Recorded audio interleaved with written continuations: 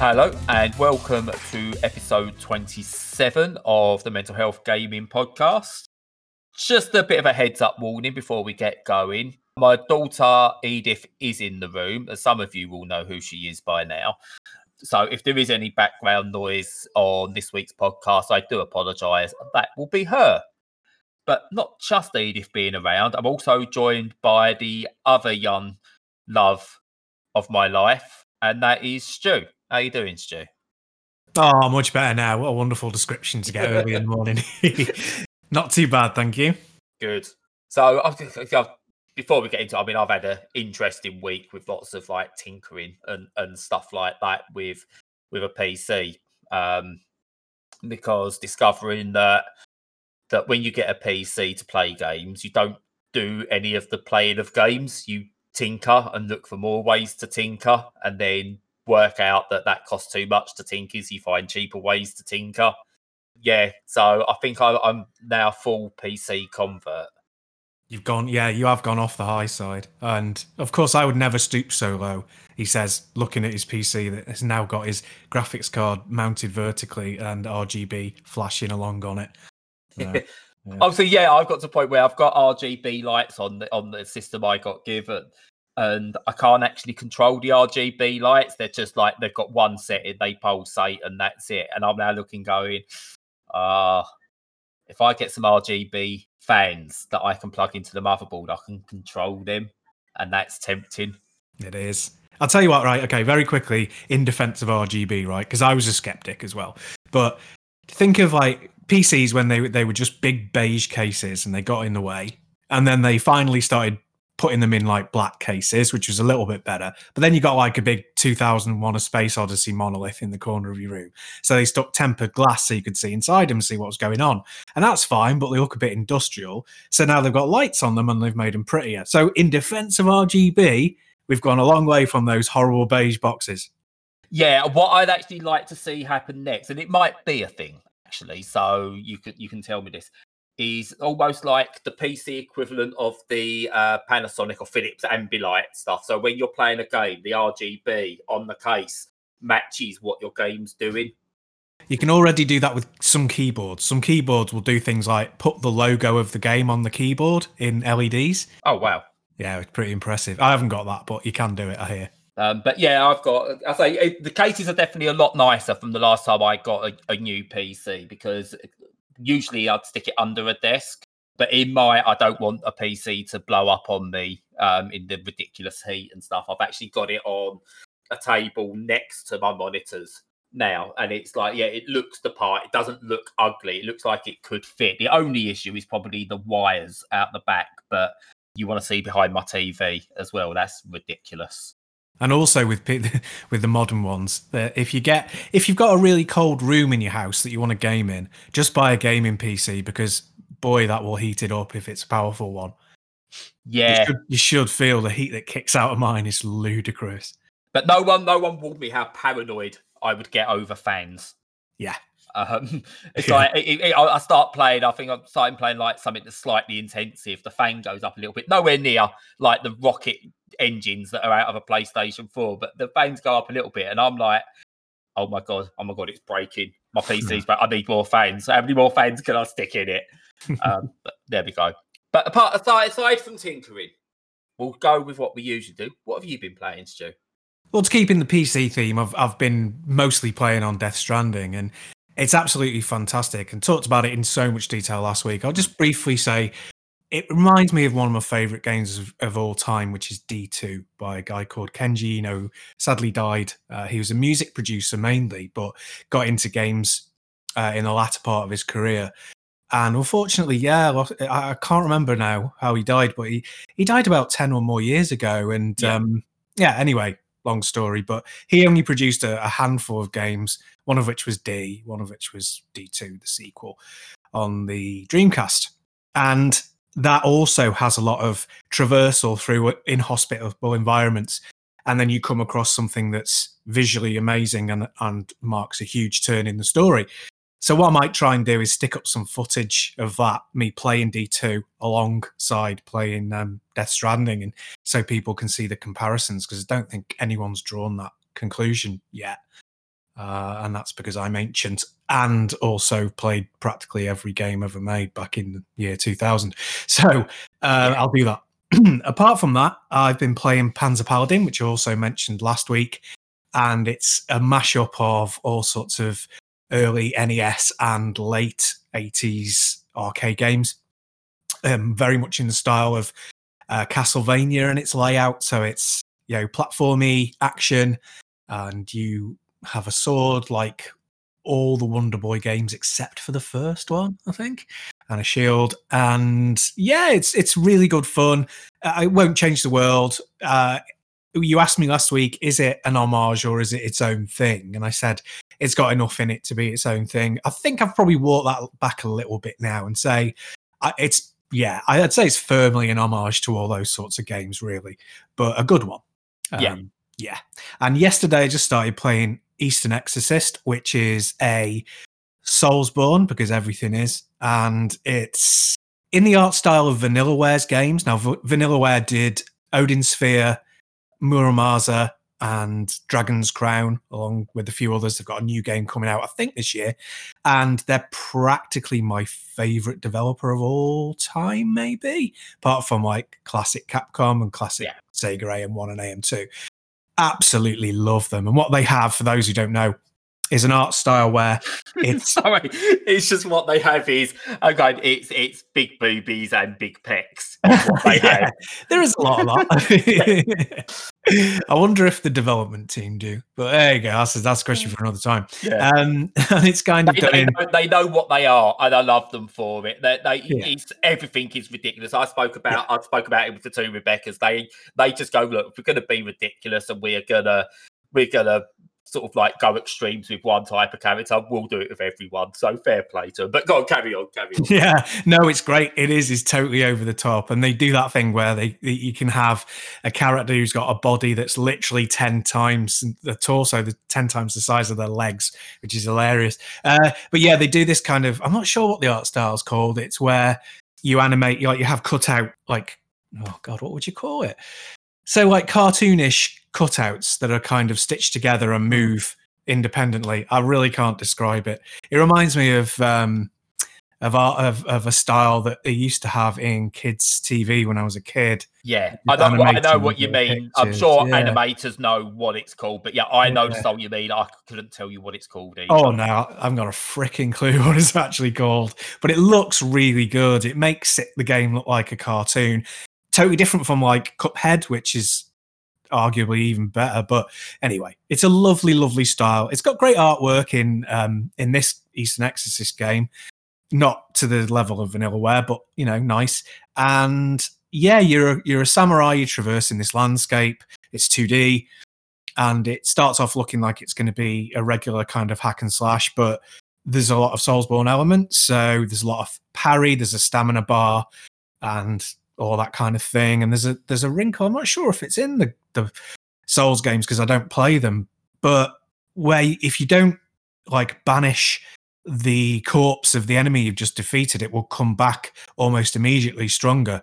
Wow. Which is pretty clever. I'm not so sure I've ever seen that in a game before. So yeah, it's kind of like, not only do you have to be really sharp and on point in defeating enemies, but then you also have to do your due diligence and get rid of the buggers afterwards. So that's quite a neat wrinkle. I'd like to see how that pans out over the course of the game. So yeah, not bad at all so far. Only about an hour in, but not bad. Oh, that sounds interesting. I can't wait to give that one a go myself. So I've been playing loads of odds and ends, really. Again, as I set things up and go through my vast library and also try out a few new things that I've been sort of like sitting on waiting for a PC. And then I played a lot of Spelunky. I don't need to describe Spelunky. Everyone's played Spelunky. Everyone knows what Spelunky is. So I'm going to just focus on a couple of games. One I've just done a review for called Liberated, which was a game where it was everything about it's right up my street. It ticks all my boxes. It's an indie game. It's got a lovely visual style. It's got an interesting, if cliched, story to it. So again, I love the hypocritical nature of entertainment industries where they go, capitalism is bad, monitoring people is bad, but we need to do that to get the best numbers, to get these sales, and please buy our capitalist thing. Right from AAA, right down to indies. I just find that juxtaposition just really amusing, but I still like the stories that come out of it. So Liberated is this neo-noir style game where a group are rising up to stop the government from snooping on people and monitoring them in every single way, their social media, and making sure they're using all the different social media, watching certain videos, and it affects their credit rating. A bit of one of Charlie Brooker's Black Mirror episodes. Bear with me. What, that game? Yeah, no, I'm talking about a different game. Yeah, hang on. Yeah, we'll talk about that game in a minute. Don't worry. That's the interruptions I spoke about. Anyway, it's got a style that's like a graphic novel style, and it's done animated just enough to make it look like it's had some influence from like Frank Miller's Sin City as well. And it's action adventure where you move through the pages, you do some twin stick shooting to a degree. It feels a bit like Inside as well. And I looked, it was like, this is going to be brilliant. The problem with it is there's too many things going on within the game. There's too many minor little mechanics. There's a random quick time events thrown in for no apparent reason. There's sections of the game that look like they're introducing a certain mechanic that you don't ever use again or very rarely see again. And it just feels like a whole bunch of developers, like people who are working on the game, have all had their input. They've all wanted their part in the game, and no one's gone strong enough to go, actually, no, let's not do this bit. As a case in point, the introduction to the game is a really interesting opening story, and it is good. But then you get these brief 30-second bits of gameplay thrown in amongst 2-3 minutes of opening scene. And it just makes everything feel too bitty. And it's just like, just get on with it. Please just get on with it. I want to get to the gameplay. And it's strange because I don't want to like dump on it too much because it's not a bad game. It's a good game, but it needed more time. It needed someone to turn around and go, look, cut this, cut that, just hone this in a little bit, and you'll be golden.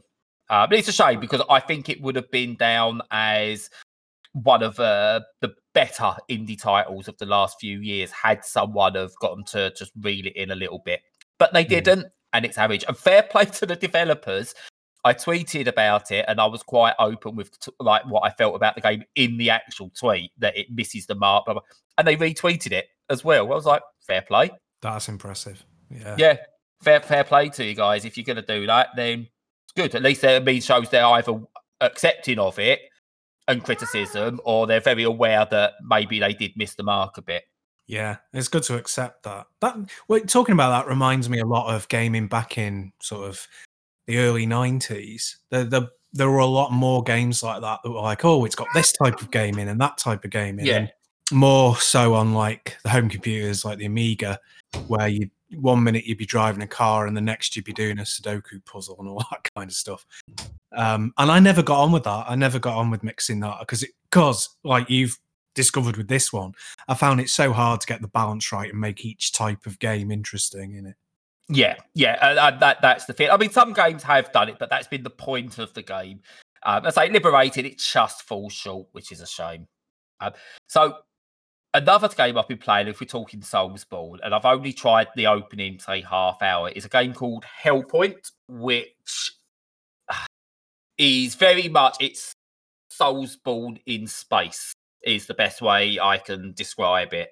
And it's from Tiny Build, do Hello Neighbor and stuff like that, and developed by Cradle Games. And it's interesting. It's a bit rough around the edges compared to like Dark Souls and Bloodborne, and even something like The Surge and things like that. I think it's just that it's lacking a little bit of that polish. However, it's just as brutal, and it plays just as well on the whole. Controls are maybe a little bit loose at parts, and it doesn't feel it has the weight behind it of those games, but it's difficult and I'm enjoying it. I haven't got that far into it yet because it's kicking my ass. But yeah, no, it's an enjoyable enough game. And yeah, if you're looking for something just to follow on after you've done all your Soulsborne that's already out there, that is available for you. Oh, is it a third-person action 3D or a 2D one? No, it's a full-on 3D behind the shoulder type jobby. Yeah. So yeah, that's what it is. And also, of the other ones, I'm going to say I've played Golftopia as well. Is another one. It's in early access, and that is basically a city builder, but using a golf resort. And it's interesting because this is a mix of two genres that shouldn't work, but they do. So you've got like with theme parks, city skylines, and things like that. You've got to build your dream golf course. You get full control over what the greens look like, the actual course itself.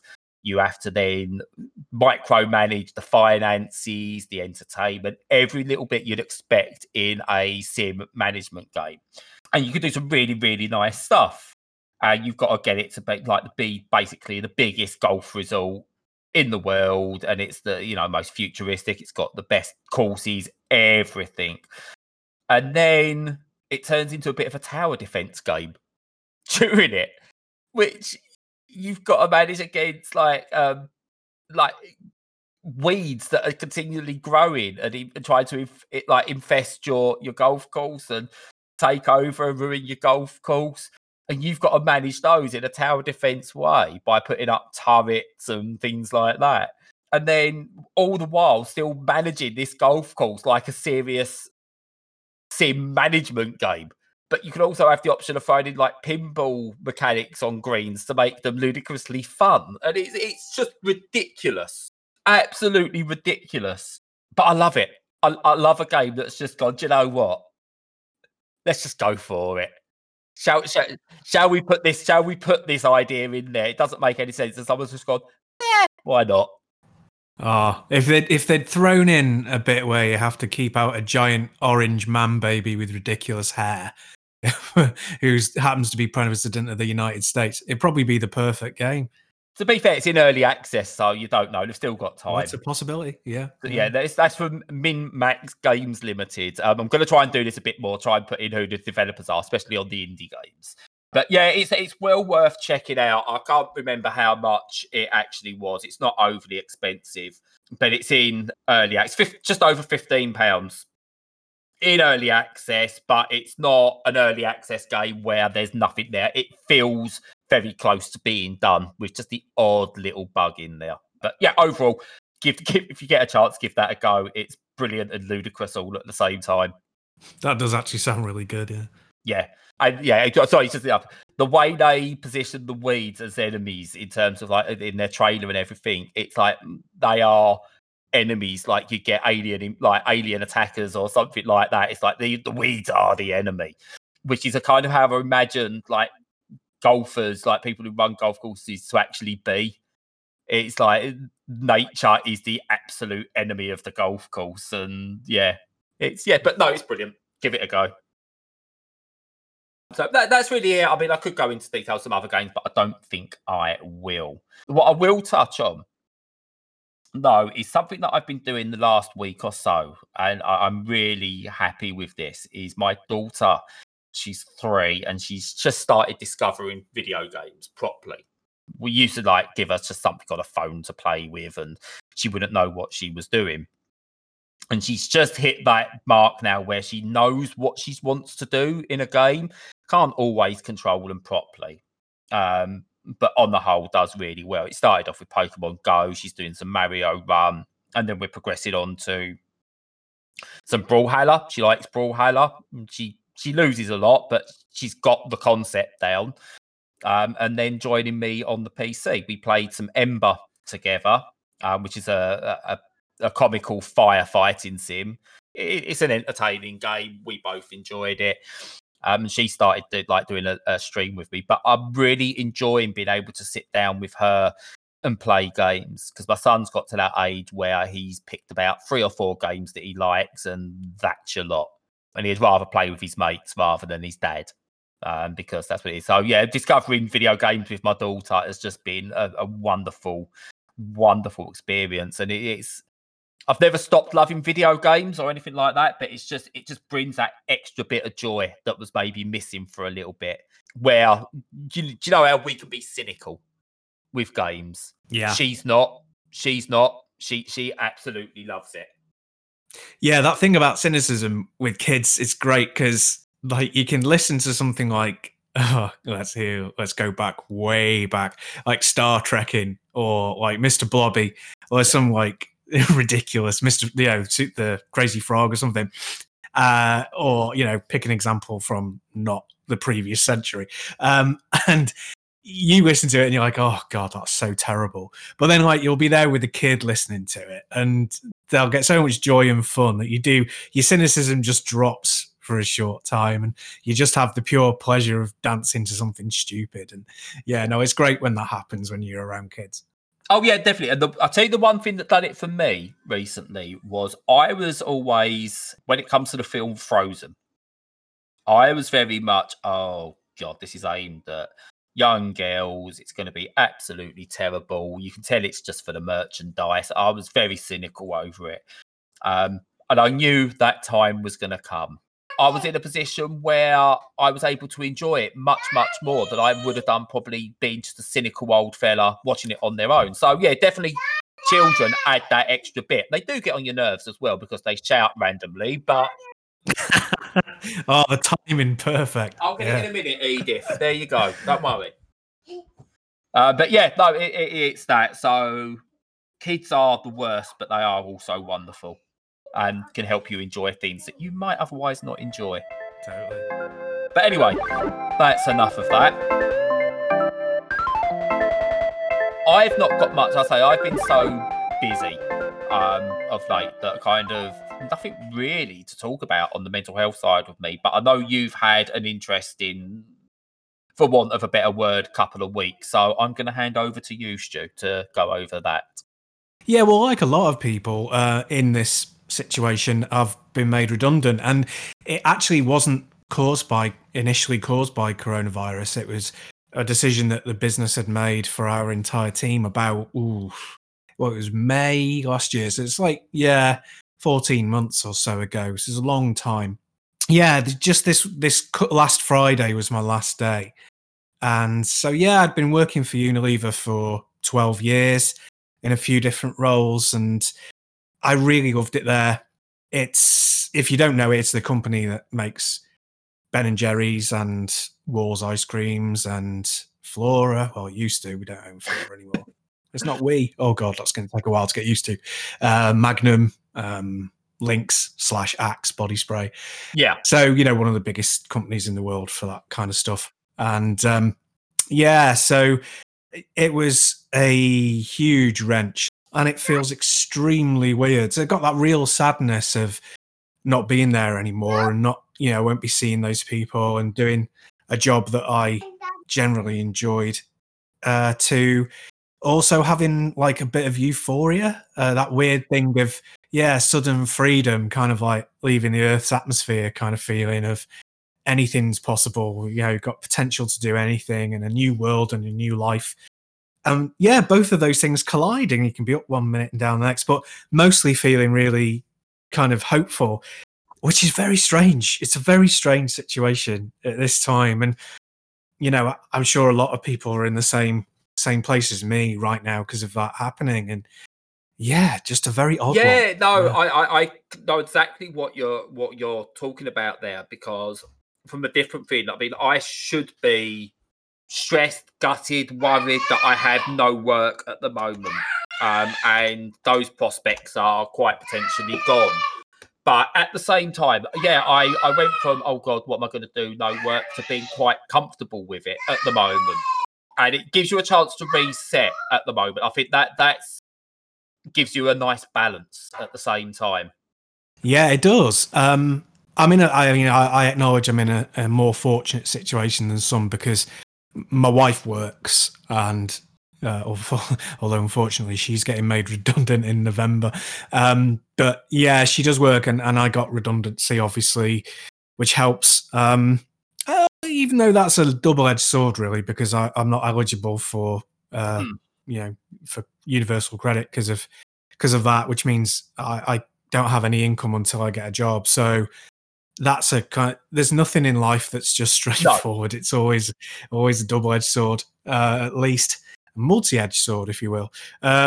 So yeah, no, it's a bit odd. I'm glad that in your situation has worked out good over this pandemic period, because it could have been awful, and then with the prospect of it being awful in the future. And I think the best that we can hope for, all of us at the moment, is that things aren't awful right at this moment, and that's about as far as forward as we can look. Yeah, and I say it gives you, because again, I know, like, as you've spoken, you're looking to move down into a new career, which is something I'm trying to do as well. You know, I spoke about before. Like, my passion for graphic design has just completely fallen through the floor. I just don't want to do it anymore. And this has given me the opportunity to refocus what I want to do, and that has been uplifting. And I said, I know from like what we've spoken about before with you, it's something you want to do. You want to refocus what your career is.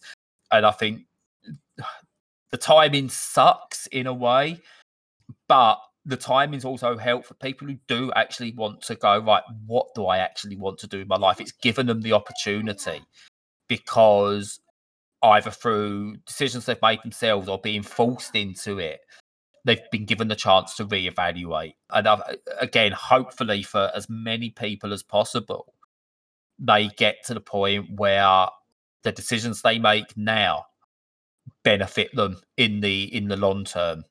We know there's no short-term answers at the moment because everything's so up in the air, but there's a good chance for everyone to benefit in the long term.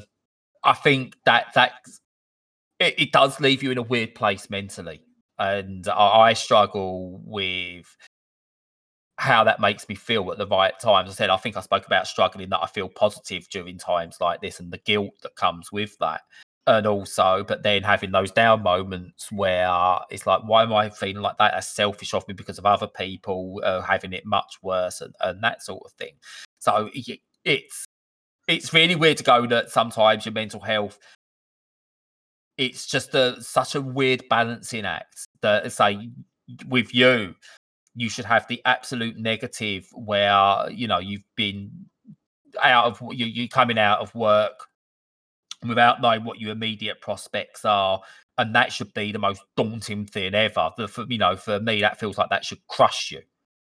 But you found something possibly uplifting out of it or positive from it, and I think that shows great strength of character. Oh, thanks. Well, I mean, yeah, it definitely ties into what you were saying about the idea of career change as well, I think. I think I'm not losing something that I'm losing something that I feel is at a stage where that's okay, because I've been doing it for so long. Yeah.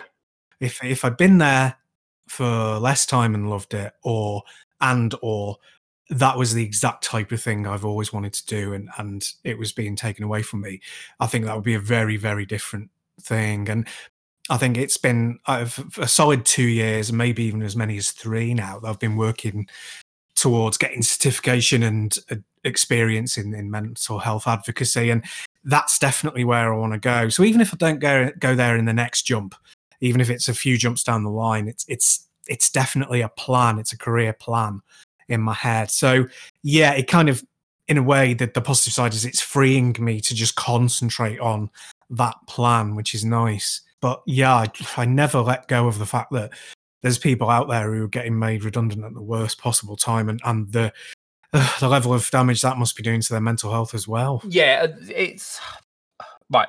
I'm not going to try the hardest not to turn this into a political thing or anything like that when we talk about it. But the frustrating thing is, for everyone who's getting made redundant from certain jobs or where industries are crumbling, so like the high street is crumbling, for example, and it has been for years, and this has just sped things up. But we should be looking at, right, look at healthcare workers, look at the NHS, look at the great work they do.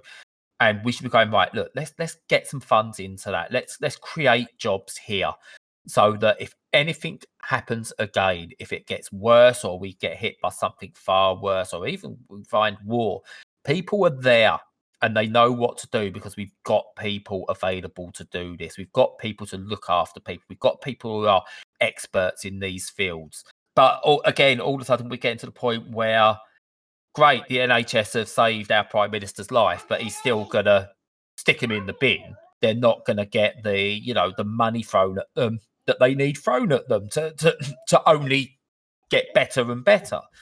So where people are losing their jobs, there should be roles in other industries that are there, but they're just not being catered for at the moment. And that is a shame. And that's the thing that probably worries me the most, that we're looking at the people in power at the moment and they're trying everything they can, every little thing they can to try and revert back to how things were.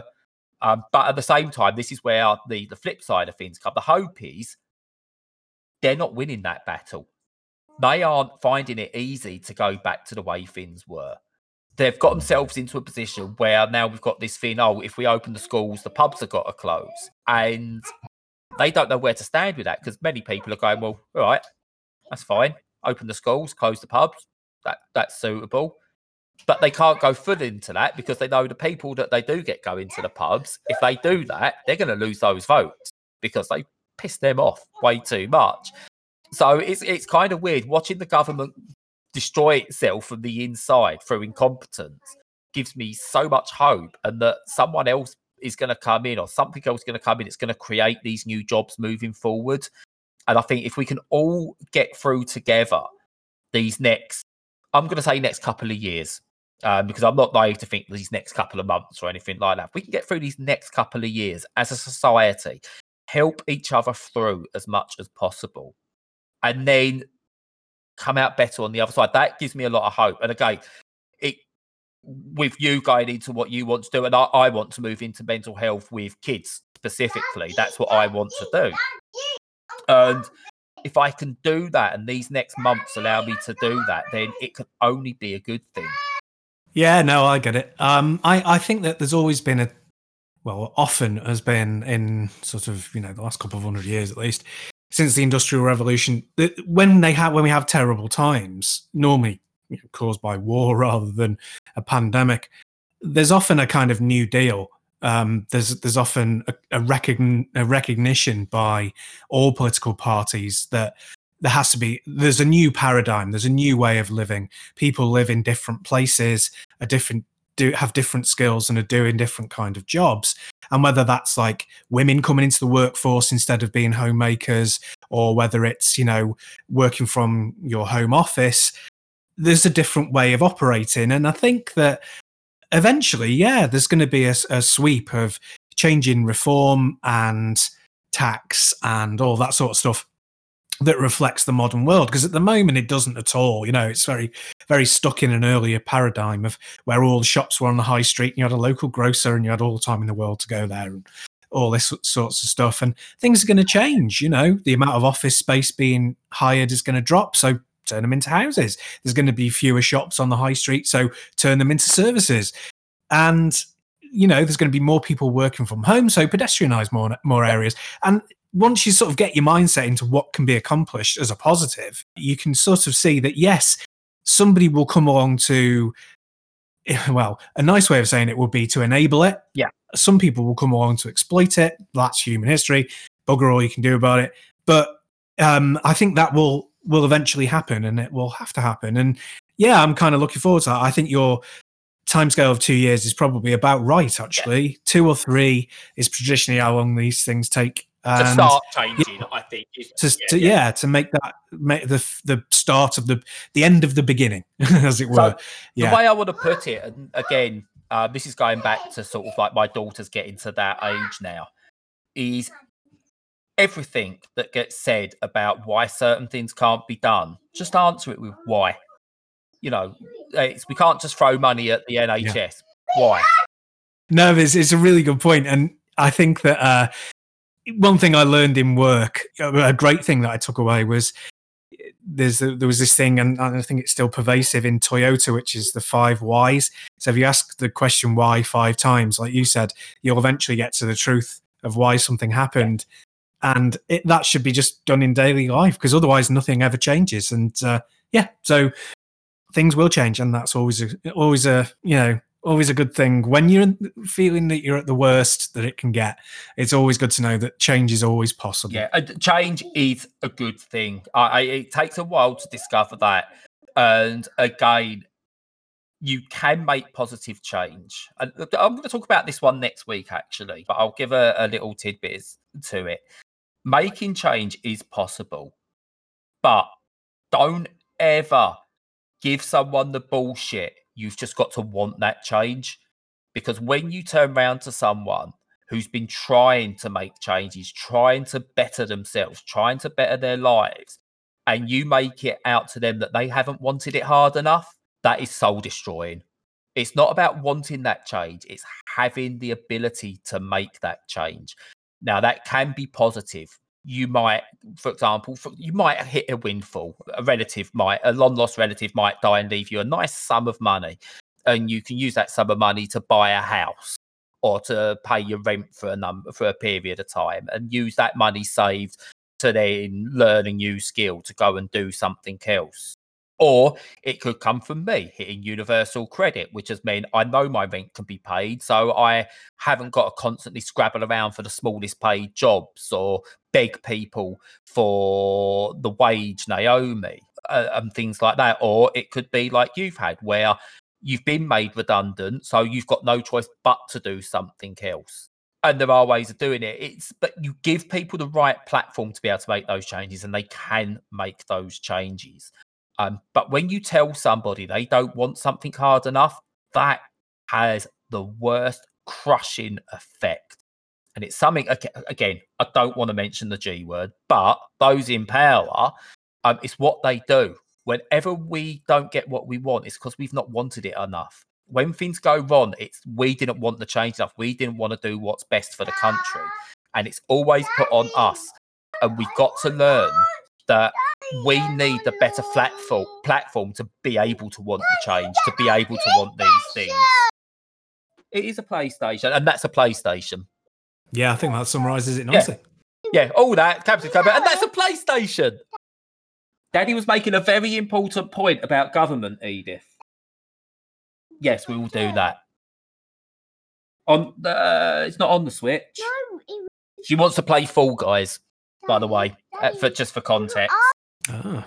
Yes, we will No, it's download, but it's not available on the Switch. No. What I'll do, okay, I will send this podcast to Devolver Digital, and I will tell them that Edith wants it on the Switch. Yeah? Oh, on Dobby's Switch. On Dobby's Switch, okay. Just to go back to gaming for just one quick moment. Let's go for it. Yeah, because otherwise this is going to turn into another political rant. So let's go back to gaming to finish off. Well, it was just the thought came to me when you were talking about that, is like how surprised I was, and how I've kind of forgotten about how surprised I was that there was no Switch copying with PS5 and Xbox Series X. I just assumed that they would try and force some sort of, being able to play it handheld will be a big part of it, blah, blah, blah, to try and steal some Switch market. And they haven't even touched it. I'm really surprised. No, I agree. And I think the reason that has happened was, I think even though it made them money on the whole, was the PR disasters that were Kinect and Move and stuff like that. Yeah. I think they've learned that they can't do it. Let Nintendo be Nintendo. I mean, Microsoft is going in a direction that is going to, again, make them unique. You're going to have a reason to have all three major players soon, all four if you include PC as well. Because Microsoft are going for games as a service, but not in the usual games as a service way, in terms of, look, here's our game built for the best hardware. You can play it anywhere. You can play it on your Xbox, if you like your normal Xbox One, if you want, because we'll stream it to that. We'll deal with the power. You might have put up with a couple of little issues with maybe some lag or whatever. You can play it on the best new hardware. You can play it on your PC, your phone, play it wherever you want. And with Games Pass, we know you can't afford £60, £70 a time on your phone, yeah. we know you can't afford £60-70 for each individual game plus the hardware. So I'll tell you what, look, here's a reasonably priced solution that gives you access to a lot of games, not all games, a lot of games that you can just play for a subscription. It works with Netflix, so this is it working with games. Sony is still going, I think, for we're going to keep producing generations of consoles, so we'll get a PlayStation 6, 7, 8, 9, 10, whatever. But they're also realising that they've got to change a bit, or, they have really got to stick to what they do. They're going with PlayStation now, but don't seem to put enough behind it. So they're going to go for the pure, here's the specs, here's the hardware. Yet the mistake they're making at the same time is things like their DualShock 4 isn't compatible with the PlayStation 5, but it is with certain PlayStation 4 games that you can play on there, but not all PlayStation 4 games that you can play on there. And it's just ridiculous. And again, I'm loving seeing the shade being thrown about again. I'm not a console wars person, but Microsoft last night, within a couple of hours of Sony talking about the non-compatibility, went, oh yeah, by the way, the new Xbox controller, you can use that on the old Xbox or PC or whatever. And the old Xbox controller, yeah, you can use that on the Xbox Series X. You have got to love that bit of shade. It's that they've got their revenge, I think, for this is how you swap games with a friend that Sony hit them with all those years ago. But yeah, so yeah, a nice bit of console wars to finish is always good, rather than shit show that's happening around us. I think that's it from me. Edith, do you want to say bye, seeing as you've been joining in? No, you're going to be silent now. You're choosing now to be silent. Okay. There you go. Kids. So, just to finish off then, again, if you enjoy what we're doing, you can find us on Twitter, YouTube, Discord, Instagram, Facebook. You can support us on Patreon or Ko-fi if you want to help us keep servers up and stuff like that. We are also now doing more on Twitch. I've set a regular streaming schedule. Mondays will be with my daughter. Last week we played this week, we played a train game. Train Sim World, and she lasted 10 minutes, even though it's the one she wanted to play. But there you go, kids. Tuesdays are just quick looks at new games. Thursdays will be a long play of something, possibly with comms, possibly without. And Fridays will be just general mental health chat over playing a video game.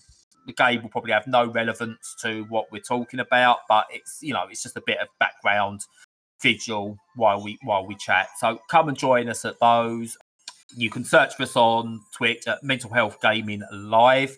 Links in the description and everything. And yeah, so you can join us with that. But once again, I've been Bradley. I've been joined by Stu. Thank you for listening. Until next time, stay safe.